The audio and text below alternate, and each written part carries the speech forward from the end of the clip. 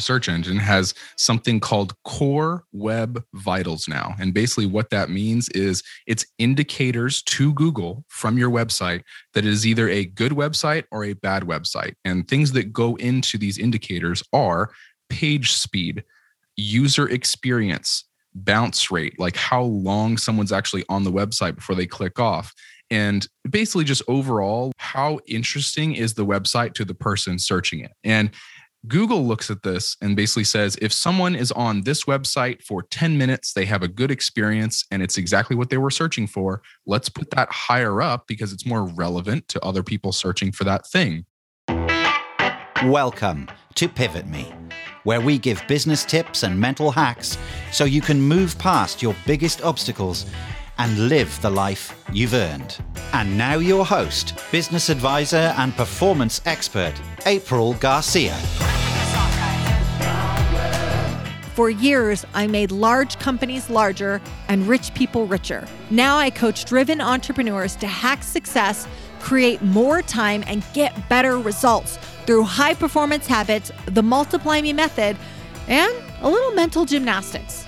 On Pivot Me, I talk to thought leaders and experts sharing our successes, our many screw-ups, and how we can all use both to move us to the next level. Join us and learn real, simple steps to pivot you and your business towards the life you've earned. If you wondered about using ads or digital marketing to get more sales for your business, then this is the podcast for you. Today, we're talking to Eric Rebello, the founder of a digital business development firm that builds sales and marketing growth systems for service-based businesses.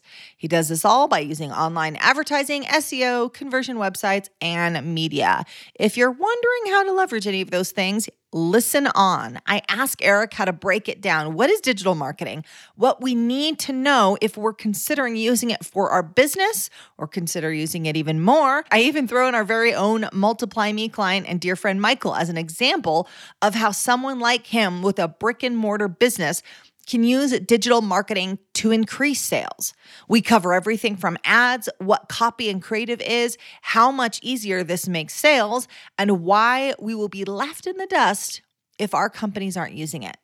Let's get into it. Eric, thank you so much for joining us at Pivot Me today. Hey, how's it going? I appreciate you having me on the show. Absolutely. So Eric, let's start here. I know kind of the story about when you shifted into the space, but talk to me about what you do today and who your clients typically look like. Yeah. So basically what we do today is we help service-based businesses that usually have a higher customer value, just means they have a higher profit margin per sale. And we help them do advertising on like Facebook, LinkedIn, Instagram, YouTube, Google. We get them a bunch of traffic. We send it to their website and landing pages and help basically do their website and landing pages so that they convert more leads. Then on the back end with email and text follow-up, we help them kind of convert those leads or try and get those leads on a phone call. And then the last thing we help with is kind of the sales training piece where once they actually get on the phone, what do they do from that point? So we give them some scripts and questions to ask and all that type of stuff to try and help close the lead. So kind of from beginning to end of customer acquisition, we try to help the best we can. Sure. So it's a lot more than just getting the leads. So it's not just, hey, I'm going to put leads, because if you put it into a broken funnel, it doesn't really convert into sales, right? Absolutely. Yeah. Like we see that happen kind of a lot where business owners have tried Facebook ads, they've tried Instagram ads, they've tried Google ads, and they say it doesn't work. And it's like, well, there's lots of competitors in your market that are doing it. It is working. So what is the pivot that they need to make in order for it to work? And it usually comes down to they need to reposition their offer. They need to change up their pages. There's something in the system that is causing an error to where there's not getting enough throughput. So that's what we try to help with. Yeah. And pivoters, as you're listening to this here, Eric did not mention about the quality of your product or service, about the customer service, none of that. As business owners, we tend to go to, but I have a really good product, but we have really great customer service. We have a good onboarding process. He didn't mention any of that. We're talking about just courting, just the first date. If they don't go on the date with you, you don't get to impress them with your product and service. So Eric, I want to get right into it. So if we've got a pivoter that's listening, we'll do one that we work with right now. So Michael Torres, he runs a roofing business out of Florida, and he kind of has maybe the traditional approach to business. It's worked really, really well for for him. But let's say he wants to scale and he doesn't want to put more sales guys out or more referral programs out. He wants to lean into this digital space. What's the first thing Michael needs to do? So he needs to make sure that he's selling something that people actually want, right? So your offer is extremely important. Of the best example or metaphor I can give is if a gym has an ad and they put it in your face and they basically say, hey, if you come to our gym, we'll give you 5% off.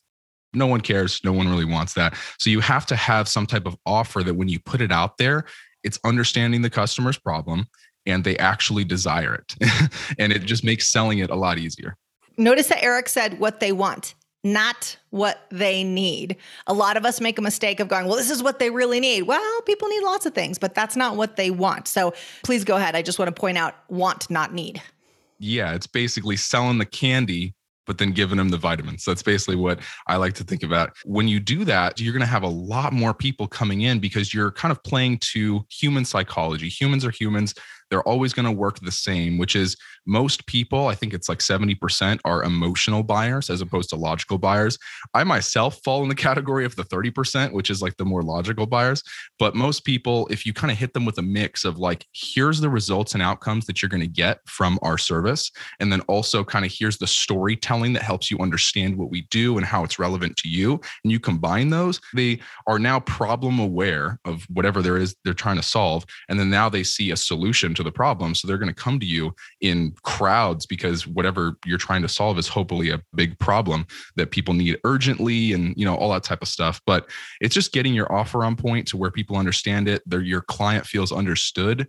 And then now they're going to want to get on the phone with you and basically help get educated on whatever your service is. So once they have that offer down, then it goes into traffic and converting on the landing pages and the back end systems and all that other stuff. But first thing you need to get on point is just make sure your offer is good and it's compelling in some way. Sure. Okay. So give them what they want, make it compelling, like, hey, this is important. This is why you want it. You're telling a story. Storytelling is a great way to educate people and to bake in the emotion as well. Many people are emotional buyers. Love this. So once you make that offer, once they're like, yeah, you know what, I do want what he's selling, what happens then? Yeah. So usually what happens is they end up clicking on your ad because that's like the first step is they see something, they click on it. Now, when they actually get to your website or landing page, a lot of business owners make the mistake of not having a congruent marketing message along the entire point. Basically, your client is clicking an ad for one message and they get to your page and then you're using different language. There's different imagery. There's too much stuff all over your website. It needs, it's not simple and minimal enough. And it doesn't have one kind of like clear call to action. It's just all over the place. So if you can simplify and basically make your website as minimal as possible, still making it look good, but you have one clear message because your headline, the great copywriter Dan Kennedy said the fact 80 cents of the dollar that you're spending when they actually get to your landing page is spent on the headline. So if your headline isn't good, then people aren't going to continue to read the page or even scroll down at all. And there's a thing called above the fold or your viewport of when you actually get to your website or landing page, the first thing that they see either on their desktop or on mobile, if that isn't good, people are just going to click off. If it doesn't basically make them want to continue to be on that page, they're just going to leave because people have options nowadays. They can go back to Facebook or go back to Instagram, keep scrolling and get stimulus for something else. And you need to make sure that you're the best stimulus in that moment. So when they actually get to the page, headline needs to be super good. And then the clear call to action of what they get. There's a lot of business owners that just say, hey, get on a call with me. Well, why? Like, what are you going to do? Like, what's the call about? Like, no one really knows, right? So if you can position your consultation call as this piece of value that you are not charging for, but they actually get value on it and they don't even need to buy your service and they still get value on the call. What are people going to do at the end of that call? They're going to want to buy your service because you've got on the call with them for 15 minutes, 30 minutes, 45 minutes, however long your call is, your consultation. You've educated them on, asked them a bunch of questions. You've made closing statements. You've handled objections. And then by the end of it, they say, okay, this person understands my problem. We've talked about it. They've educated me. I now get that they can help me solve it. I'm going to either move forward or not, right? But people are too scared to just give that out because they're like, oh, but what if they go with someone else? You have to understand when you're giving the strategy, you're the best person to do the execution and implementation because it's your strategy. So, you know what I mean? Like if a roofer, right, gets on a call and basically says, hey, Like, how much are you going to trust a roofer that gets on a call and says, hey, most people in this situation would try and sell you this $15,000, $20,000 new roof, but we can actually patch it up for $1,000. And I know that, and that's the best thing that you're going to need to do for the next 1 to 2 years. And then maybe 2 years from now, we need to do a new roof. But in the moment, we're going to help you with that because we're trying to build a relationship with you.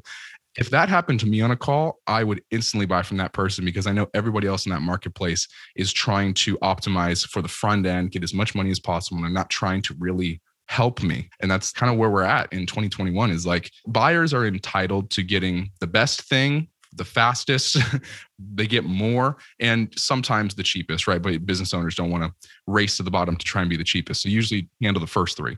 But all that stuff is extremely important nowadays. And I feel like buyer cycles and all these things are changing so much and business owners haven't yet adapted, but all that stuff is necessary nowadays. Yeah, absolutely. So I want to just get really specific again if someone's not leveraging digital marketing right now or not leveraging it enough. So again, headline, kind of the catchy saying that's going to bring them in, right? Like maybe it's, you don't need to replace your roof yet. I'll tell you why. Or you won't need to replace your roof for the rest of your life. Something like that. Obviously, that's got to be massaged, but something that's like, ooh, I like that. And it's enough for them to click or get involved. Then when you're saying about getting on a call and adding value in the roofing space, I'm not really familiar with it, but let's just say it's like, hey, we'll talk you through the specific engineering of your roof to see if it even needs to be replaced. Well, that's valuable. Engineering. I don't know engineering. This should be good. And the other thing I'll add is when you were saying they're going to feel like the most qualified person to handle it, there's also this weird thing that happens in psychology, right? Where like when you help somebody out, there's like this reciprocity that they're like, oh, you took care of me. Now I'm going to take care of you. And that can look like either them doing business with you or referrals. How many times are they going to tell the story? Yeah, I talked to XYZ roofing contractor out of Florida. They could have sold me a $15,000 roof. I would have probably gone for it because I don't know. But instead, it was a $1,000 patch job. You should call those guys. So these are all the ways that we're leveraging both business today and business for the future. Exactly. Yeah. Let's say the situation isn't that they have to do the $1,000 patch up and it's good to go. And they do have to sell them the $15,000 roof. At least your intentions are in the right place of actually trying to help clients. And the client can feel that. They can feel that through the call, especially now most of these calls are either on FaceTime or Zoom or something like that. They can see that you're actually trying to add value to them and not just trying to take something. And they're going to go with you regardless, because 2021 has moved these things to where, let's say 50 years ago, you could go to a used car dealership, right? And like you basically are, the buyers were uneducated at that point. You're uninformed, I should say. In the past 50 years, now that we have Google and all these things, I think the statistic is 60 to 70% of the buying decision is actually made before they even get on the call with you. So they're going to do all the research. They're going to look at your website. They're going to look at your competitors. They look at your reviews. They look at everything. Then finally they get on the call with you. And your job is just to push them over that 30 to 40% to want to do it with you. Eric, I'm so glad you said that stat. So hear that 60 to 70% of their decision has already been made by the time they get on the call with you, which means that if you don't have the right digital presence, they never get on that call with you because that's how business is done right now. So for anyone that's like, how much does it really matter? Oh, it matters because the phone won't ring without that. I always call it a digital footprint. So when I work with, thought leaders and a lot of industry experts, I'm like, what's your digital footprint look like? Because that's where someone's going to go first. And that will dictate whether the phone call or the email goes over. So I'm really glad that you said that statistics because it's scary if you don't have the right digital footprint, but it's amazing if you do.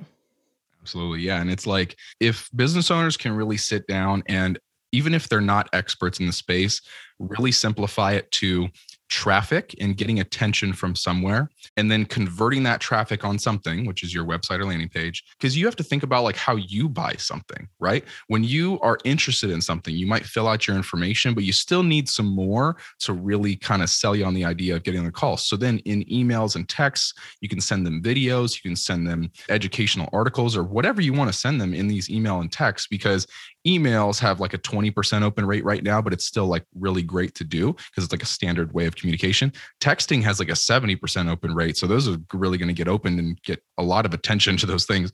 Then when the person has all this kind of stuff figured out, they'll get on the call with you and kind of figure it out. But let's kind of go back because you said the first thing they need is the offer, but then let's talk about the ads. So the ads, a lot of business owners do advertising incorrectly because I almost feel like they're too scared to really push out their marketing message and be, I guess, intense with it. You know what I mean? Like the copywriting that's within your ads, which is basically the text in your ads, needs to be eye-catching and basically grab someone. Like, you know what I mean? Like really get them to pay attention.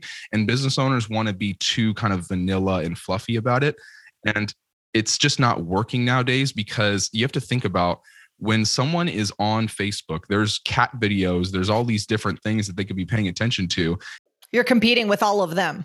Yeah, and they're fantastic. They're awesome videos, but that you have to get them to pay attention to you. And it's like, and you're getting less real estate in Facebook by the day, it seems like, to where now you only have 3 lines of text to really get someone to click read more and read the rest of it. So like your marketing message has to be dialed in and you have to understand your prospect or your customer better than like any of your competitors. There's compliance issues with Facebook right now, and they're constantly updating policies. But usually the format that I like to follow is get attention or acknowledge who you're talking to, basically call them out, then bring up their problem or agitate whatever thing that they have that's going on. Bring up proof and testimonials, talk about your solution in results and outcomes, not features and benefits, then a strong call to action. And only one. Like some people try to have multiple different calls to action. You can do the same call to action multiple times, but you don't need to have 2 of them. It just confuses. You only have one thing. And confused buyers do not purchase. Exactly, right? Then when it comes to your creative, it needs to also be eye-catching, because usually what happens is people are scrolling, they see the creative first, and then that gets them to read the text. Can you tell them what the creative is? Oh yeah, creative is basically the picture or video that you're displaying in your advertisement that gets people's attention, right? Videos tend to work better than photos in a lot of markets just because there's more you can do with it. You can educate them in the ads and they can see you and all these different things rather than just an image. But you got to work with what you got. But for example, like psychology is so important in marketing. And I feel like people try to avoid that for some reason. I'm not really sure why.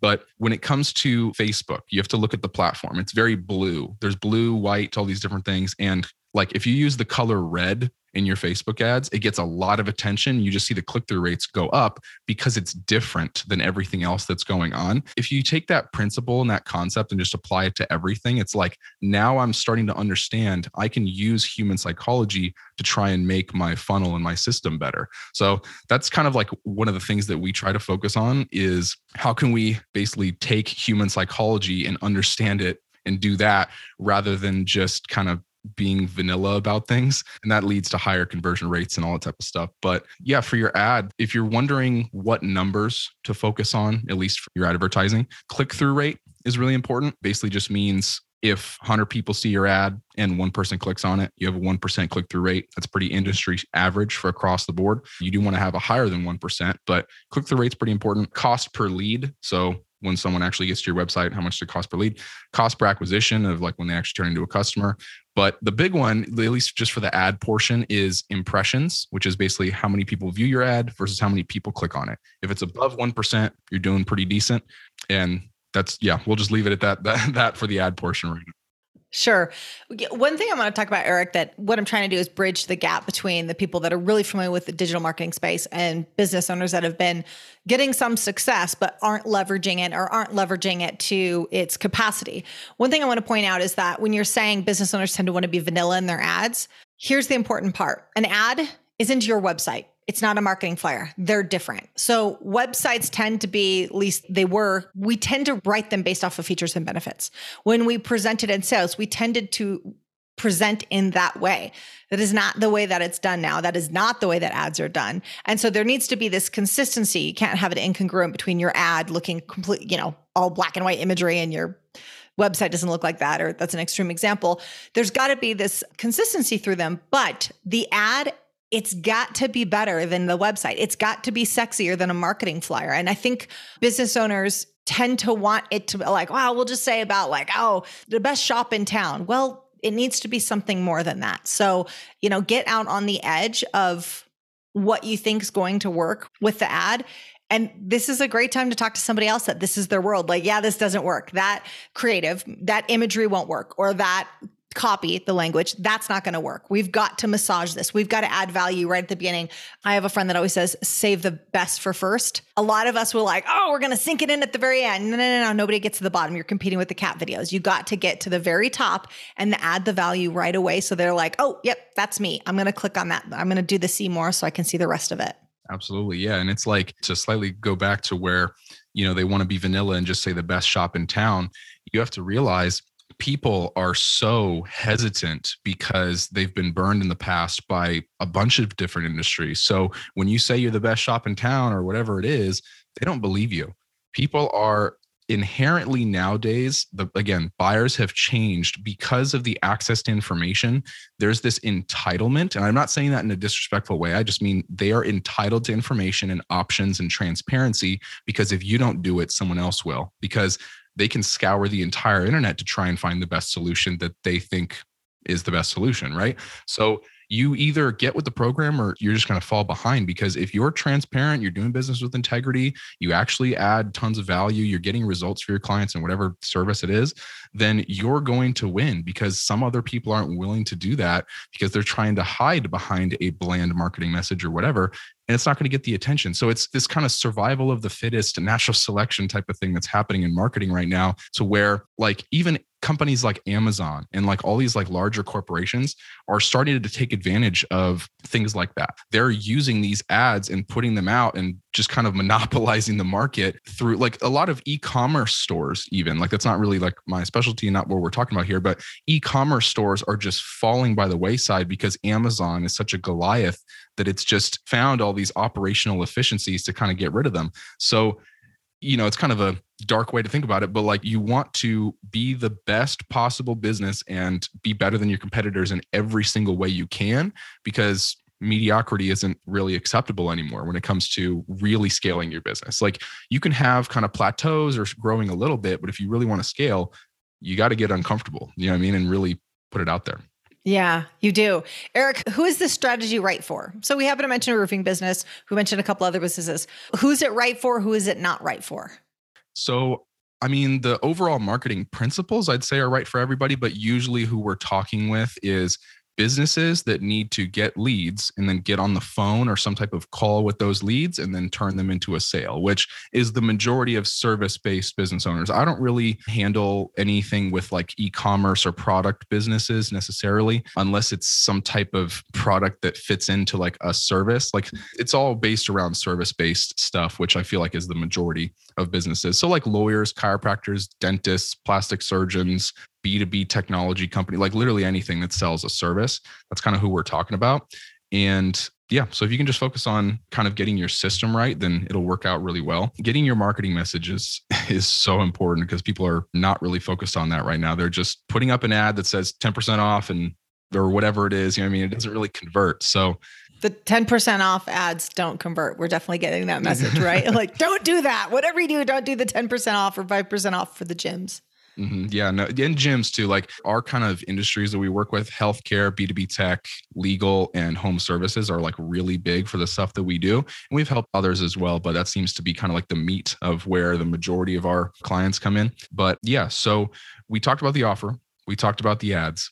When it comes to the website, this is something that some business owners struggle to update because they're like, I've had my website since 2005. It's amazing. I spent a bunch of money. My friend made it, whatever. They have all these kind of excuses. And you need to update your site or landing page or whatever it is for right now. And how you do that is, again, the idea that everybody has so much stimulus right now. And stimulus just means like stuff, just like they have so much. As a side note, anxiety and all these different things are through the roof because we have so much stuff happening all the time that it's too much for our brains to handle. And you need to be empathetic with that and realize when someone gets to your website, it needs to be the simplest, most kind of minimal thing that still looks good. Because if you have one clear marketing message, some imagery, and a strong call to action, that's all they want to see. They don't want to see all these different tabs and colors and craziness all over your website because it's just too much. It'll basically give people anxiety and they'll click off. So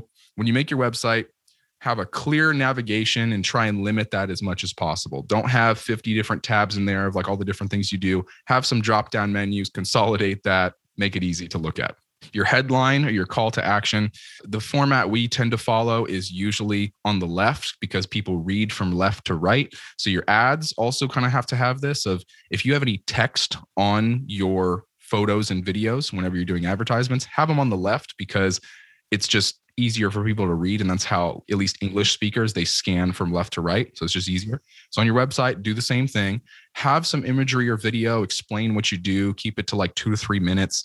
The video also should have a hook at the beginning. So like within the first 2 to 3 seconds, get their attention. It's all TikTok culture, right? Like if you look at what's popular right now with like Instagram Reels and TikTok, if those videos don't hook you in the first 2 seconds, you're not watching it. So use that methodology for your entire business. Then your call to action, clearly define what the person gets. And let's touch on that a little bit because people are so inherently selfish. And I don't say that in a bad way. I just mean they want what they want and they want it basically, like I said, more, better, faster. Clearly talk about the result that they get and not the features and benefits. Like, because you were saying earlier, it's just not as effective anymore. Like people don't care what the feature benefit is. They care what they get out of it. And like, if you just think what's in it for me, and you just come from that point, from your, your client's perspective, yep, so much easier to write marketing material because then you stop talking about yourself. You stop saying we're the best shop in town and you prove it and you demonstrate it through case studies and testimonials, through storytelling, through imagery, all these different things. Just show them, don't tell them. I love that point. It's so important. And I love the WIFM principle. It's definitely what's in it for me is definitely how you train salespeople that way too. Like don't start presenting about what you do and who you are and how long you've been doing it. Nobody cares about that. All they care about is what can you do for me? And if you present that up front and they know that you authentically care, then they'll listen, then they'll give you the time, and then hopefully a business arrangement can come out of it. I love that you were saying you've got to put the focus on them. You've got to make them the hero of the journey, right? And we have to make the mistake where we're like, well, I've been in business for 12 years and I. If it's starting with I or we, it's not about them versus here's what our clients are saying. Here's what we did for this last client. This is what we did last week. This is what we did last year. People want to know what you can do for me. And whether you're in business for 20 years or 29 years, doesn't matter anymore. That used to matter more. It doesn't matter now. And so really tailoring that message to what's relevant today. And I love when you said, our website's been around for this long and my friend made it. I'm like, oh God, you hear that all the time. If your website's been around that long, you absolutely need to change it. Like the SEO is bad. You got to do it all. You got to change it all. Don't get attached to what you created once. It served you then, but websites are an iterative process. Make sure you're changing it for what your customers need today. Absolutely. And like slightly technical here, but I'm going to explain it.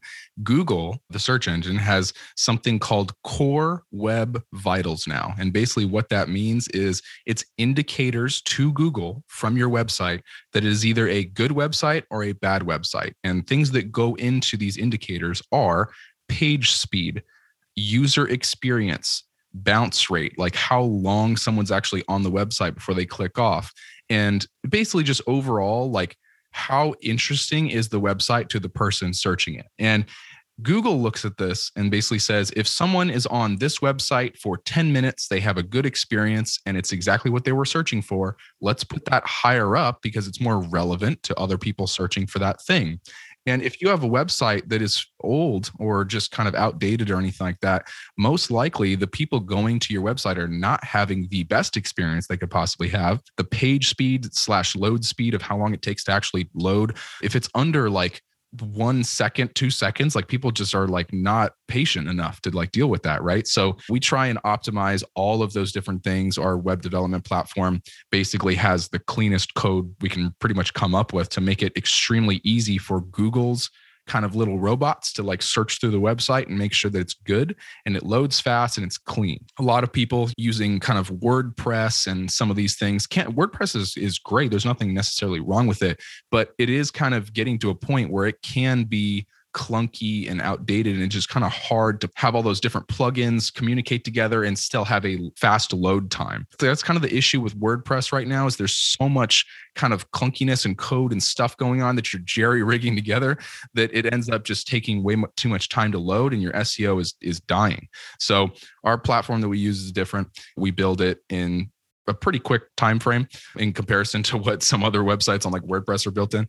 And when we do that, because it's so clean and easy and minimal and simple, Google loves that. and they will show it to more people. So even just the smallest things of going from 3 seconds to 1 second can increase your results like crazy and make your business and help your business basically scale, right? And it's like, business owners don't think of that usually because they're so focused on actually doing their business, whether they're a dentist or doing roofs or anything like that. They don't need to really know that for what their service delivery is, right? But if business owners can listen to podcasts, look up articles, and kind of do maybe 5 minutes, 10 minutes of educating themselves on a daily basis on these different things, you look at like these like marketing news websites and stuff like that, you'll get to understand like, oh, wow, this can affect my business a lot. And if I was them, I would have a lot of hope because they're already here. Most business owners, you know what I mean? They're scaling like a bit, but once they find out all this stuff and they change their website around, they change their ads, they have their backend system dialed in and all these things, and they update everything, they're going to grow a lot. You know what I mean? So I think, most business owners should be excited by this information because they're already making $5 million in revenue. And now they know how they can get to 10 or 15 or 20 or whatever it is. Yeah. So pretty much if you're listening to this podcast right now, you're already head and shoulders in front of your competitor. So just doing this, I think that it's so important to really appreciate. I love what you said about your Google rating and whether they'll show your website or not. Really conceptualize that. We're going to keep picking on Michael's business, and we've taken your business and we've sort of made it into this like fake business at this point. But Michael's like, wait a second, we have a good Google ranking. So consider that you could be an amazing roofer. You could be an amazing chiropractor, dentist, whatever it is. You could be amazing at your craft. But because your page, when they click on the page, it takes too long to load, Google doesn't show your page to someone. So when someone says best roofer in Florida, you may not come up because of that. And so a lot of us will invest time and energy into getting better at our craft. But if you have the cure for cancer, but it's sitting in your garage, it's not helping anybody. And so this is the way to say, oh, you've got a really good product. You've got the cure for cancer.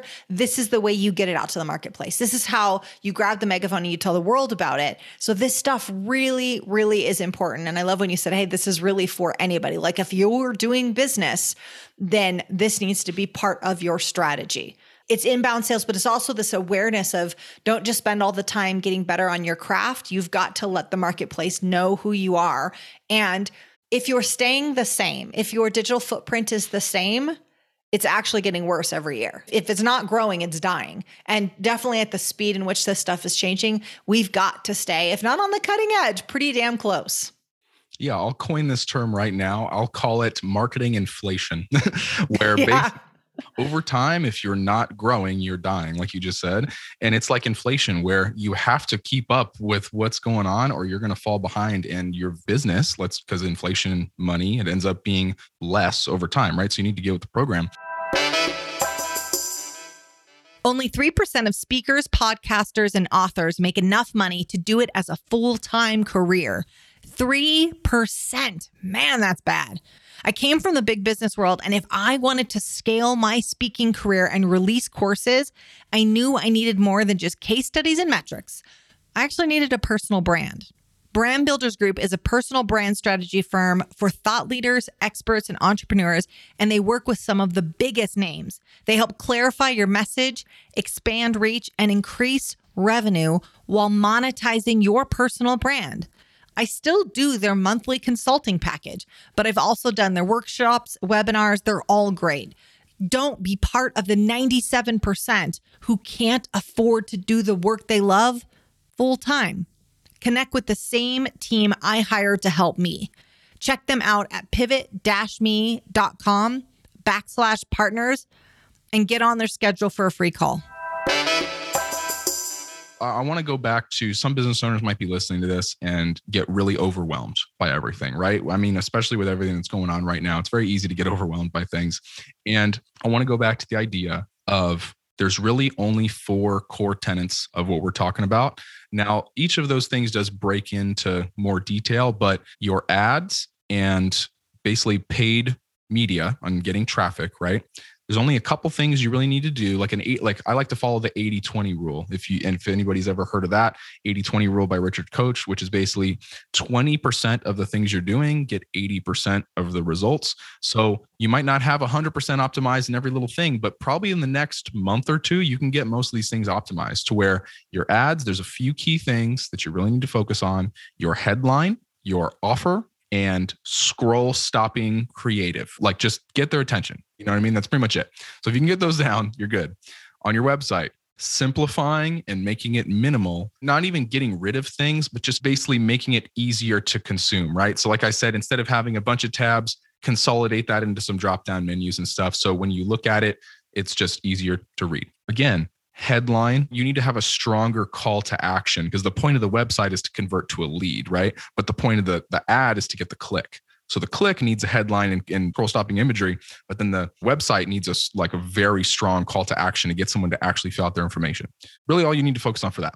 Then when you actually get to a lead has been created, emails and texts, it's all you need to focus on, and just send them educational information. And I'd say 75% of the stuff that you send through email and text should be value and positivity and basically putting goodwill into your market. Then the other 25%, you ask for something, which is, hey, get on a call with us. Hey, call our team. Hey, get on a Zoom call, something like that. So it's like, if you just focus on that, you're good. Then when you actually get on the call, I like to define it as questions, closing statements, and handling objections. So business owners kind of have a problem with sales because of the whole used car salesman thing. And they think that, sales is kind of like a thing that I don't want to be too salesy. And they use all these kind of words. And I totally agree. You don't want to be salesy, but you are guiding the prospect to become a customer. That's pretty much it. You're guiding them to some type of decision. And whether it's good or, yes or no, it doesn't really matter. It's just you're helping them get there. So when you're asking questions, instead of trying to push something on them, that gets them to come to their own conclusion of wanting to get your service. And you just have to make sure you ask good questions. Then when you've kind of gathered all this information, and then you make a closing statement of, okay, so would you like to move forward today, or would you like to move forward next week? You know what I mean? Like something like that, some type of assumptive closing statement. Then instead of asking for the sale, it's kind of, again, guiding them and moving towards this thing, and they'll either come up with an objection or move forward, right? Then when it comes to objections, let's be real. Most business owners know the 7 to 9 objections they get on a daily basis from their salespeople. If you write those out and you make a clear 2 to 3 sentence script to kind of overcome those or re-explain those or whatever it is for your salespeople, then it's going to be a lot easier to overcome those objections. And like I said, there's really only 7 to 9 probably objections that you're getting. They're like the big ones. Everything fits into one of those categories. So as long as you have a script to overcome that, you'll be good too. But I know it sounded like a lot, but each of those things only has 3 or 4 things you need to focus on that you can do in the next month or two that will help your business scale a lot. Yeah, I love that you broke it down like that, Eric. And what you just said about having the script for the 7+ objections that you get, that's gold. So I've trained sales teams for years, and we would outline how people say no, and then what do we say? And it's not so we can repeat an answer with rote memorization. It's so you're prepared to navigate those situations. And it's really just, I'd argue it's probably less than 7. It's probably 3, and then a little bit of iterations in each one of those 3. But being able to handle those is so, so important. And the other thing I'll point out is when people say about I don't want to be too salesy, they're under the assumption that a salesperson is selling something to someone that they don't need. And does that happen? Yeah. You mentioned the used car salesman, they always get a bad rap, but okay, maybe it's selling someone something that they didn't really need. But sales has also changed today, and it's really solving problems. And if you believe in your product and you believe in your service, you believe it actually does the thing you say that it does, you're providing a solution. Really, all you're trying to figure out is if they're the right person for the solution. It's not, I got to push my product on someone and they don't need it. That's unethical. We shouldn't be doing that to begin with. But if it's, hey, they have a problem and I can solve it, that's powerful. And we owe it to our clients. We owe it to the marketplace to do that very thing. That's not being salesy. That's providing a solution. Absolutely. And you got to think about too, they're coming to you. This is inbound marketing that we're talking about. Manual. They got a problem. They got a problem they need solved. Yeah. Manual outbound marketing is a little bit different. There's a different way you have to go about it. But like you said, they have a problem. They're coming in. They became a lead and now they're on the phone with you. They want what you have. There is no salesiness. It's just, like I said, guiding them to a decision. Now, another game changer that I just thought to bring up that'd be really important is I said 7 to 9 objections. There's a range, of all the different things. But if you take those And then you now translate that all the way back to the beginning of the funnel where your marketing message now just handles those objections before they even get on the phone, or your website does, or whatever. An objection that you would get that's like a standard one is, how can I trust you that you will do the service or whatever? And it's like, if at the beginning of your marketing, you can talk about your testimonials and reviews and what you've done, and here's a clear case study of like what results we've gotten. And on the website, you have video testimonials. By the time they get on the phone with you, that objection's probably going to be gone. Or if they do bring it up, you can just be like, hey, remember those videos you saw in our ads? Like, those are real customers. And then they go, okay. And the objection's done. So it's just 80-20ing that as well, of just doing the small amount of things that will get you a lot of impact. So true. We used to do this in business advising in the past, where a business advising package might have a very large price tag to it. All right, here's the proposal. And you can kind of pre-answer the question about like, oh, that's a lot of money. Am I really going to get my money's worth? We'll go back and go, okay, look at the clients we've worked with and how many people got their money back within 6 months. Once you got that number, so for example, let's just say it was 92%.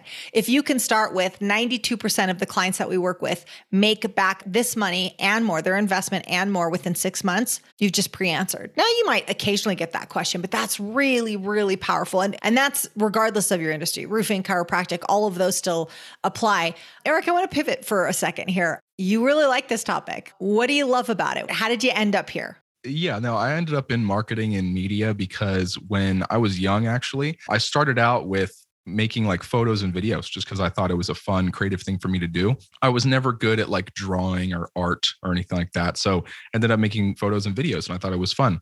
And after that, I spent years on that. And I have always also been interested in like psychology and how people work and finding out just different things about people, because it helped me better understand myself. And when I would talk with other people, I would always wonder, oh, why is that person doing that thing or whatever? And it all just comes back usually to human psychology. So it always interested me a lot of how people work. Then I'll just briefly go over it of basically I had a job and I was going to college and I dropped out of college. I switched my major from computer science to business. And then business, I wasn't really paying a whole lot of attention in class because I was researching other things on my laptop and trying to figure out some new marketing thing that I thought was interesting, even though I wasn't even really doing it yet. I just was really interested in it. And then when I dropped out of college, because some of the people in my life convinced me to do so, because I kept telling them over and over of like, I don't want to be here. This isn't necessarily helping me in my position. I finally did that. Then I had my job and I was doing pretty well. I was just a manager for a retail location and making pretty decent money for my age, like more than most of my friends. And what happened at that time was I had a new manager come in, and this manager was not the best. The manager I had before, I had him for like 3 years and he was fantastic. And he was a true leader. You know what I mean? Like he was someone that actually led instead of just told people what to do. Like he would lead by example. And he was a really good guy. Like I respected him a lot. Then this new guy came in and he was not really a great leader at all. He was trying to lead out of fear rather than respect. And obviously that never works. So what happened literally within 2 weeks, this guy started writing me up for just random things. And on the third write-up, you get fired, right? And I've never been written up in like the 3-4 years I was there. So I was like, okay, this is obviously something's going wrong here. So I just left and I basically just said, hey, would rather not work here. And then I was kind of out on my own. So I had really nothing. I didn't have college. I didn't have a job, and I had to figure out something to do. Friends and family have told me like, oh, maybe you should start a business or something around marketing or media or whatever, or take videos for people or something. And I was like, so I've always been interested in this. Let me try it. So I started out thinking like, okay, what's going to help get businesses results that I know about? So I was thinking about ads, and I like to make websites and things. So I'm like, let me do that. So I go out to my network and stuff like that. And I got a couple clients that I worked with for free where I did their advertising. I did their social media management, which we don't do anymore. And then I did their websites and like all that different stuff. I did everything. And it was really too much. I did a lot more than we really just focus on the core tenets now. We were doing all sorts of stuff. But the difference that happened with me at that point was I worked for free for them for 9 months. And it's usually a lot longer than most people were worked for free because I wanted to be extremely confident in the results that I bring. Then at the end of the 9 months, I asked them to start a paid agreement with me. And they told me the results they were actually getting. They showed me on the back end, hey, yeah, we made this many sales. We're getting these reviews, all that type of stuff. And I was really happy with the results. So then we started paid agreements and, just kind of went from there. Over time, just kind of narrowed it down to, okay, the things that get my clients the most results are ads, their websites, back-end follow-up, and closing the deals. So let's just focus on that. And we just niched down to that. And then it came to, we were working with every single type of business we could think of, narrowed it down to healthcare, B2B tech, legal, and home services. We still help other ones, but that seems to be our core niches. It all just came from being able to go out on a limb and just try something and be uncomfortable, because at that time, I don't come from an entrepreneurial background. So I knew nothing about profit and loss statements, about contracts, about just anything accounting, like any of that. So I had to learn it all myself, and it was really tough. And it's probably one of the toughest things I've ever done, is really understanding everything, because my personality type, I'm pretty analytical and everything. So I like to know about everything before I kind of dive into it. So it took a lot of time, but ended up paying off. And I love what I do more than anything. Can't really see myself doing anything else. It's a pretty big shift. I mean, you made quite a few pivots along the way. At any point, did you kind of get up in your head about it? Like, well, what if this doesn't work? And I've had a couple of false starts here. I mean, that usually goes along with us making pivots. Or were you like, nope, what I'm going to do is going to work out. And if it doesn't, I'll find another one. Yeah. I mean, I think as a business owner, we all have doubts and things like that, because if you really think about business, you have to adapt to grow in your business, but then also in your personal life. And every single time that happens, like even going from $100,000 a year to a $200,000 a year, it's like it takes a major mental shift to really do that. Because I think it was in like the Napoleon Hill book where it kind of talks about, I forget exactly what he says, but it's kind of like this threshold where you go past this threshold, and it's kind of like a success barrier, and like you have a success floor and a success ceiling, I think, or something like that. And it's like, once you get through that, you will psychologically find a way to get back to whatever that is. Or, if you're below it, then you'll go up, right? You have to constantly be shifting that. And that takes so much like awareness of what's going on, and so much of paying attention to what's going on in your head. And that's why I'm so thankful for the psychology research that I've done about people, and it helps in marketing, but it also helps with myself and managing my own emotions, managing my growth and all that type of stuff. And it's helped me a lot. So there's been a lot of pivots, but ultimately I still know what my ultimate goal is. But in the short term, I always have kind of these doubts and type of stuff, just because my psychology and my brain, my DNA is trying to keep me safe, but it doesn't understand that I'm trying to get somewhere.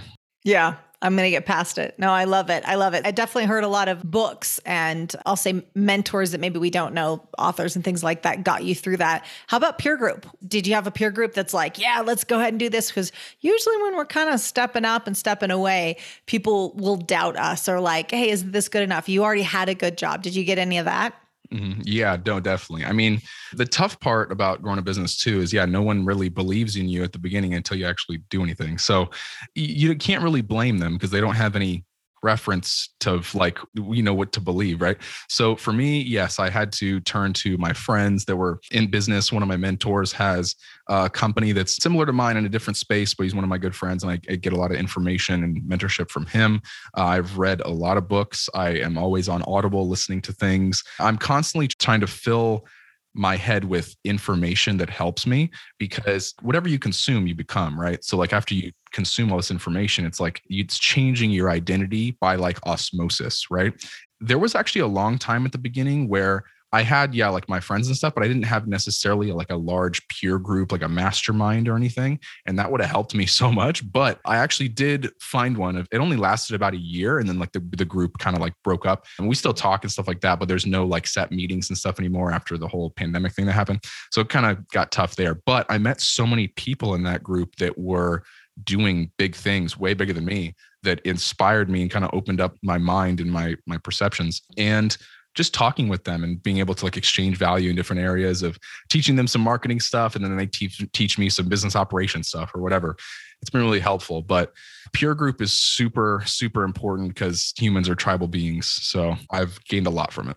We really are. So we run masterminds here at Pivot Me. We have for years and years and years, and they're amazing. And a big part, people always, it's funny, I say people come for skill set, but they stay for mindset. They're like, well, I really want to up my sales game, or I want to scale my business. Most of them are entrepreneurs. We definitely have some corporate people in there that are listening right now, I know. But it's interesting because I wouldn't say undervalue, but they don't appreciate how much community actually matters. They've sort of gone on their own path for so long that they forgot what it's like to actually have a team around you that's supporting you, that doesn't have a dog in the fight. Like whether your business succeeds or fails, this initiative succeeds or fails, it doesn't matter whether you successfully train for the marathon. I don't have to hear the alarm going off at 5 a.m. To have a team around you that isn't invested financially or emotionally in your outcome, but they just really want to see you succeed. And they're really going to say, hey, have you thought about this? Have you considered this? Hey, last time you sabotaged this way, let's make sure this doesn't happen again. It is invaluable. I always say, I do a lot of business advising too, which I do love. I absolutely love that in high performance coaching. The masterminds I run on Wednesday are the highlight of my week, hands down, because you see this magic happen when people come together like, hey, I'm leveling up. And one might be my 9 a.m. mastermind. We have a British hypnotherapist that's one of the top rated podcasters. We have another gal that's running a nonprofit, another guy who runs a software company, an international software company, and then a lawyer, and then a chemical engineer, but is also a fitness competitor. I mean, it's just, you get these varied backgrounds, but I share that to say we need a peer group. So whether that's the formal structure of a mastermind or just designing your peer group, we talk about the difference between a default and a design peer group, it will make it easier. Now, there are people that get ahead without it, but your path is so much easier when you have mentors and you have those cheerleaders that are like, yep, you got this. I don't know how, but you're going to get it because you have a 100% chance of surviving this because you've survived everything else you've been up to. It really is valuable and makes the journey so much more enjoyable. True.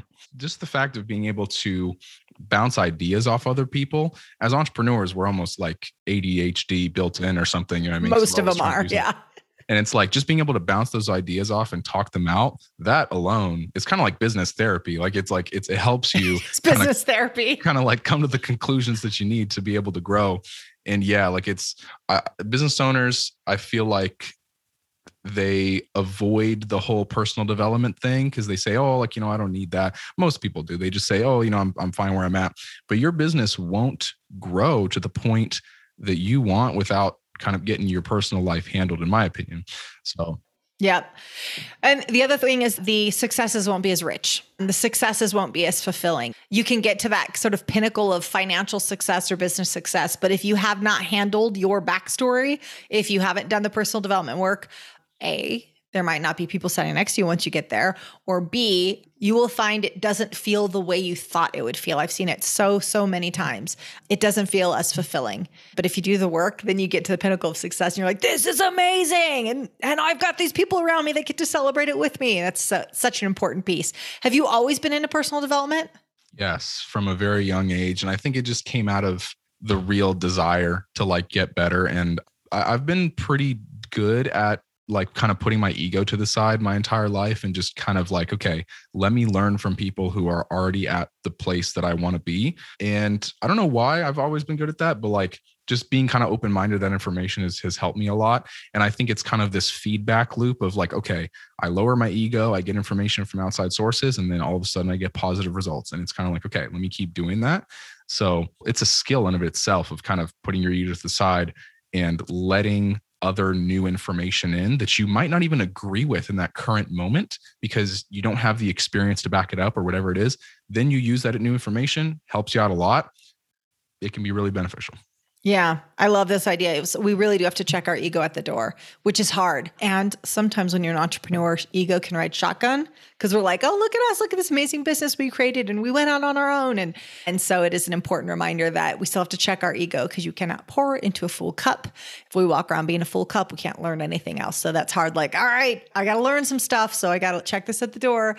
And then I need to be ready to be the student again. We've got one closing question, but before I ask that, Eric, where can people connect with you? Pretty much anywhere online. I have a website, ericrebello.com. You can go on there and, pretty much all my links are on there. YouTube, podcast, like TikTok, Instagram, everything is just my name, just Eric Rebello, and have some content about marketing on there that can hopefully help you if you take it out or check it out. Absolutely. And we'll put the links in the show notes. So our final question, you ready for it? Yeah.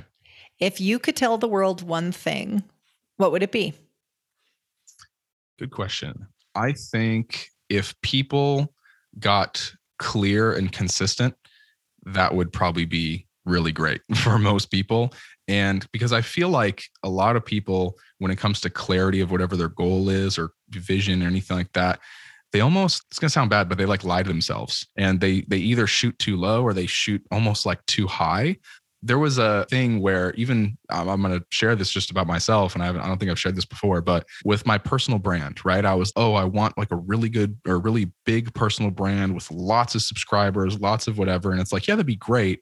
But I'm not trying to be a influencer person with like millions of followers and whatever, that there's no, like, I'd rather just not do that. You know what I mean? But I told myself for like a short period of time, when I started learning about personal branding, I got all excited about it and was like, oh, I want to have a huge brand. And it's like, I want the exact amount of people that I need to have. However many that is, we're good. When Tim Ferriss says, what, like your 1,000 true fans or something, it's like, that's fine with me. Like, we're good. And it's like, you know, that's shooting a little bit too high and getting real with myself. I was like, I don't want that. And I feel so much better not wanting that anymore. Or when people shoot too low, that's obviously something they need to increase as well, where they're having either self-esteem issues or confidence issues or whatever it is.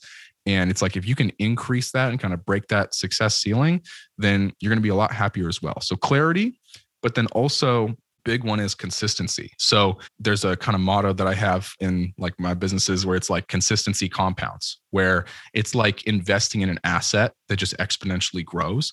So it's much better to do something every day for like 5 minutes than to do it for hours 1 day a week, because that consistency every day is going to just pay off in the long run and a lot more. The brain is made to like grow these synaptic pathways on this more kind of daily consistent basis than it is once a week. And you'll get a lot more out of it. So clarity and consistency is like two biggest things that people could do and really make like a shift or a pivot.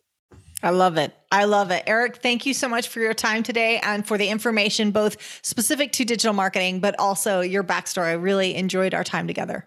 Thank you for having me on. I really appreciated it. And the questions you were asking were awesome. So I hope a lot of people got a lot of value out of it. For sure they did. If you are newer to the world of digital marketing, Eric walked us through a lot. Let's recap on some of those things. So having a digital footprint and directing traffic to it, aka people that might want to buy your product or service, is key. Having a website isn't enough. You must optimize the website so that Google will actually show your site when someone is looking for the best roofer in Florida. Eric did talk through ideal impressions, more than 1% is good, click-through rates, but if you are headed down this road, I recommend you speak with someone that specializes in this space. Even here at Pivot Me, we'd started out by trying to do this internally, but there are some potholes you need to know about. In closing, this is how most business is getting done today. 60 to 70% of the decision to do business with you has been made before your client is on the phone with you. Get in there and influence that decision early. Thanks for joining us. Thank you so much for dialing in today. And don't forget, make sure to subscribe wherever you get your podcast. And if you love what you hear, give us a 5-star review. It means the world to us. Hit me up on Instagram at @theaprilgarcia or check us out online at pivot-me.com. This is all made possible with the support of you listeners, the numerous contributors, and our clients. Our music and production is by the amazing Rockwood Audio. Join me next time for more tips on how to hack success. And until then, make it a great day. Thanks, guys. You guys are amazing.